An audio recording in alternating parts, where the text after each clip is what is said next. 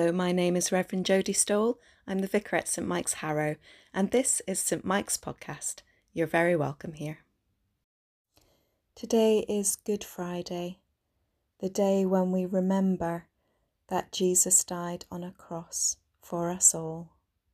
The reading today is a long one, so I suggest that you go and get yourself a cup of tea or coffee or whatever you prefer.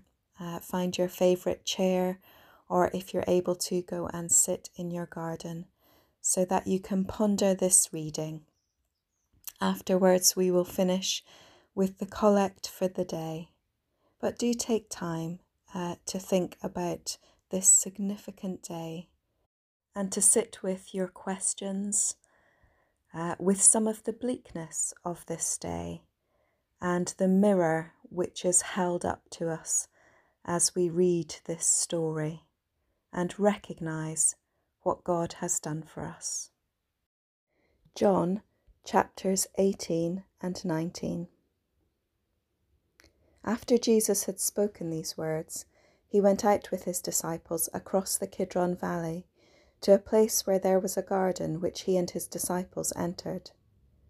Now Judas, who betrayed him, also knew the place, because Jesus often met there with his disciples. So Judas brought a detachment of soldiers, together with police from the chief priests and the Pharisees, and they came there with lanterns and torches and weapons. Then Jesus, knowing all that was to happen to him, came forward and asked them, "Whom are you looking for?" They answered, "Jesus of Nazareth." Jesus replied, "I am he." Judas, who betrayed him, was standing with them. When Jesus said to them, "I am he," they stepped back and fell to the ground. Again he asked them, "Whom are you looking for?" And they said, "Jesus of Nazareth." Jesus answered, "I told you that I am he, so if you are looking for me, let these men go." This was to fulfill the word that he had spoken, "I did not lose a single one of those whom you gave me." Then Simon Peter, who had a sword, drew it, struck the high priest's slave, and cut off his right ear. The slave's name was Malchus. Jesus said to Peter, "Put your sword back in its sheath. Am I not to drink the cup that the Father has given me?" So the soldiers, their officer, and the Jewish police arrested Jesus and bound him.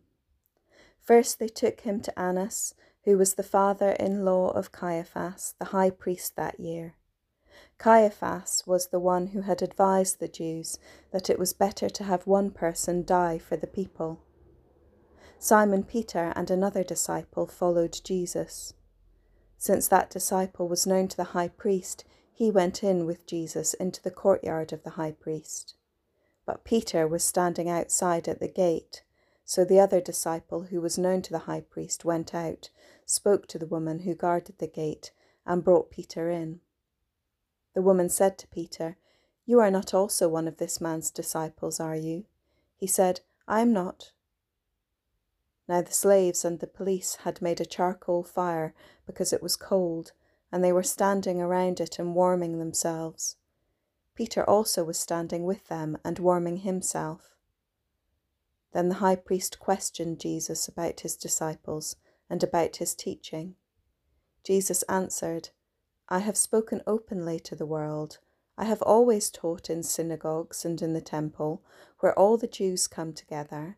I have said nothing in secret. Why do you ask me?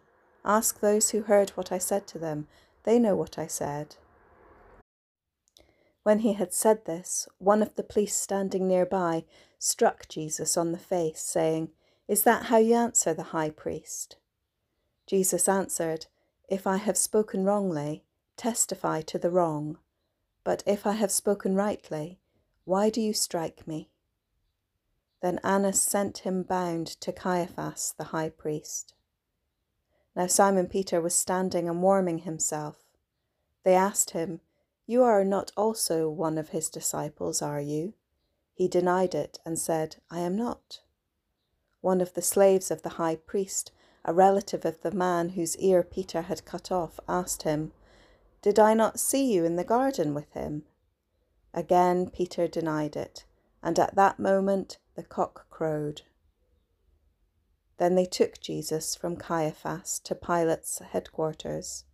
It was early in the morning. They themselves did not enter the headquarters, so as to avoid ritual defilement and to be able to eat the Passover. So Pilate went out to them and said, "What accusation do you bring against this man?" They answered, "If this man were not a criminal, we would not have handed him over to you." Pilate said to them, "Take him yourselves and judge him according to your law." The Jews replied, "We are not permitted to put anyone to death." This was to fulfill what Jesus had said when he indicated the kind of death he was to die.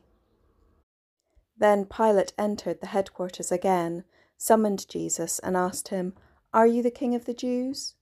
Jesus answered, "Do you ask this on your own, or did others tell you about me?" Pilate replied, "I am not a Jew, am I? Your own nation and the chief priests have handed you over to me. What have you done?" Jesus answered, "My kingdom is not from this world. If my kingdom were from this world, my followers would be fighting to keep me from being handed over to the Jews. But as it is, my kingdom is not from here." Pilate asked him, "So you are a king?" Jesus answered, "You say that I am a king. For this I was born, and for this I came into the world, to testify to the truth. Everyone who belongs to the truth listens to my voice."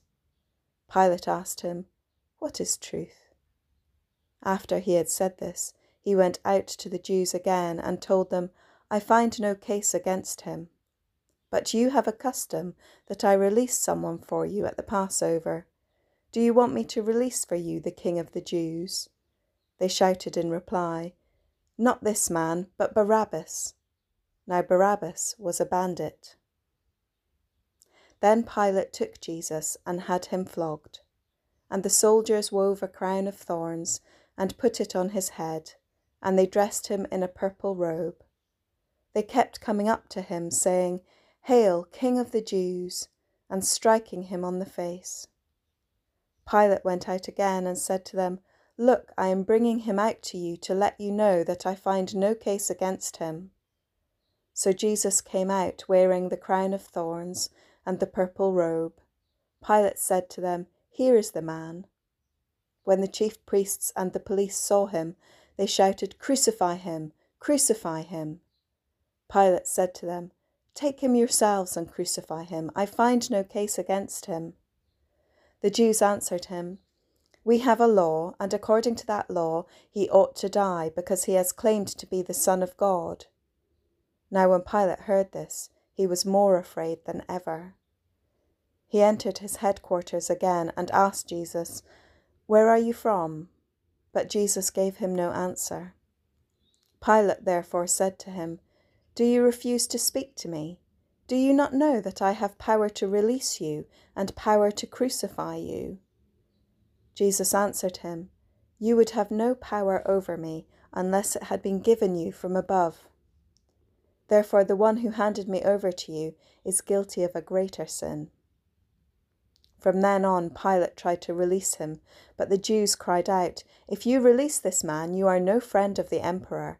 Everyone who claims to be a king sets himself against the emperor." When Pilate heard these words, he brought Jesus outside and sat on the judge's bench at a place called the Stone Pavement, or in Hebrew, Gabbatha. Now it was the day of preparation for the Passover, and it was about noon.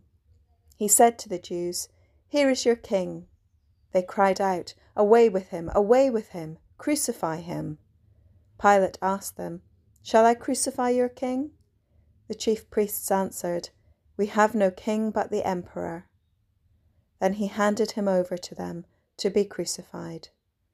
So they took Jesus, and carrying the cross by himself, he went out to what is called the place of the skull, which in Hebrew is called Golgotha. There they crucified him, and with him 2 others, one on either side, with Jesus between them. Pilate also had an inscription written and put on the cross. It read, "Jesus of Nazareth, the King of the Jews." Many of the Jews read this inscription because the place where Jesus was crucified was near the city, and it was written in Hebrew, in Latin, and in Greek. Then the chief priests of the Jews said to Pilate, "Do not write the King of the Jews, but this man said, 'I am the King of the Jews.'" Pilate answered, "What I have written, I have written." When the soldiers had crucified Jesus, they took his clothes and divided them into 4 parts, one for each soldier. They also took his tunic. Now the tunic was seamless, woven in one piece from the top. So they said to one another, "Let us not tear it, but cast lots for it to see who will get it." This was to fulfill what the scripture says, "They divided my clothes among themselves, and for my clothing they cast lots." And that is what the soldiers did. Meanwhile, standing near the cross of Jesus were his mother and his mother's sister, Mary the wife of Clopas, and Mary Magdalene. When Jesus saw his mother and the disciple whom he loved standing beside her, he said to his mother, "Woman, here is your son." Then he said to the disciple, "Here is your mother." And from that hour the disciple took her into his own home. After this, when Jesus knew that all was now finished, he said, in order to fulfill the scripture, "I am thirsty." A jar full of sour wine was standing there, so they put a sponge full of the wine on a branch of hyssop and held it to his mouth. When Jesus had received the wine, he said, "It is finished."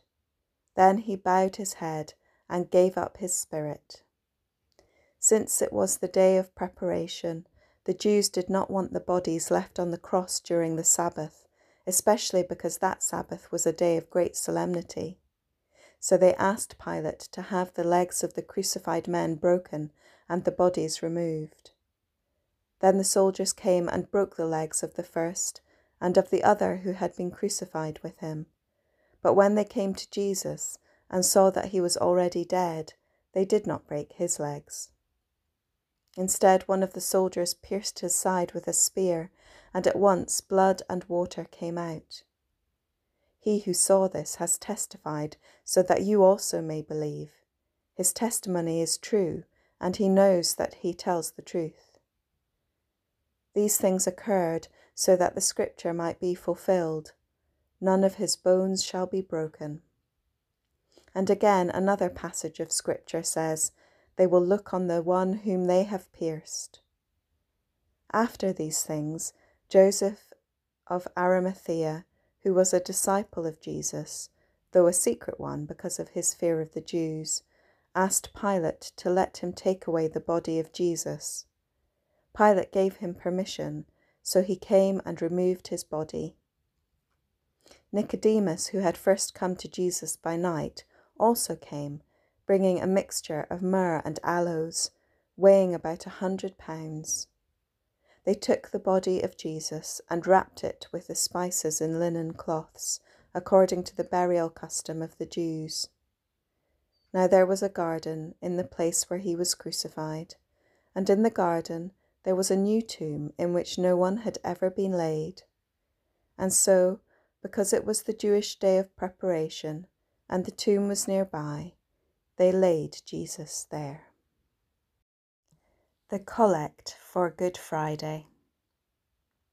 Almighty Father, look with mercy on this your family, for which our Lord Jesus Christ was content to be betrayed and given up into the hands of sinners, and to suffer death upon the cross, who is alive and glorified with you and the Holy Spirit, one God, now and forever. Amen. Go well into your day, and may you come again soon to our doors.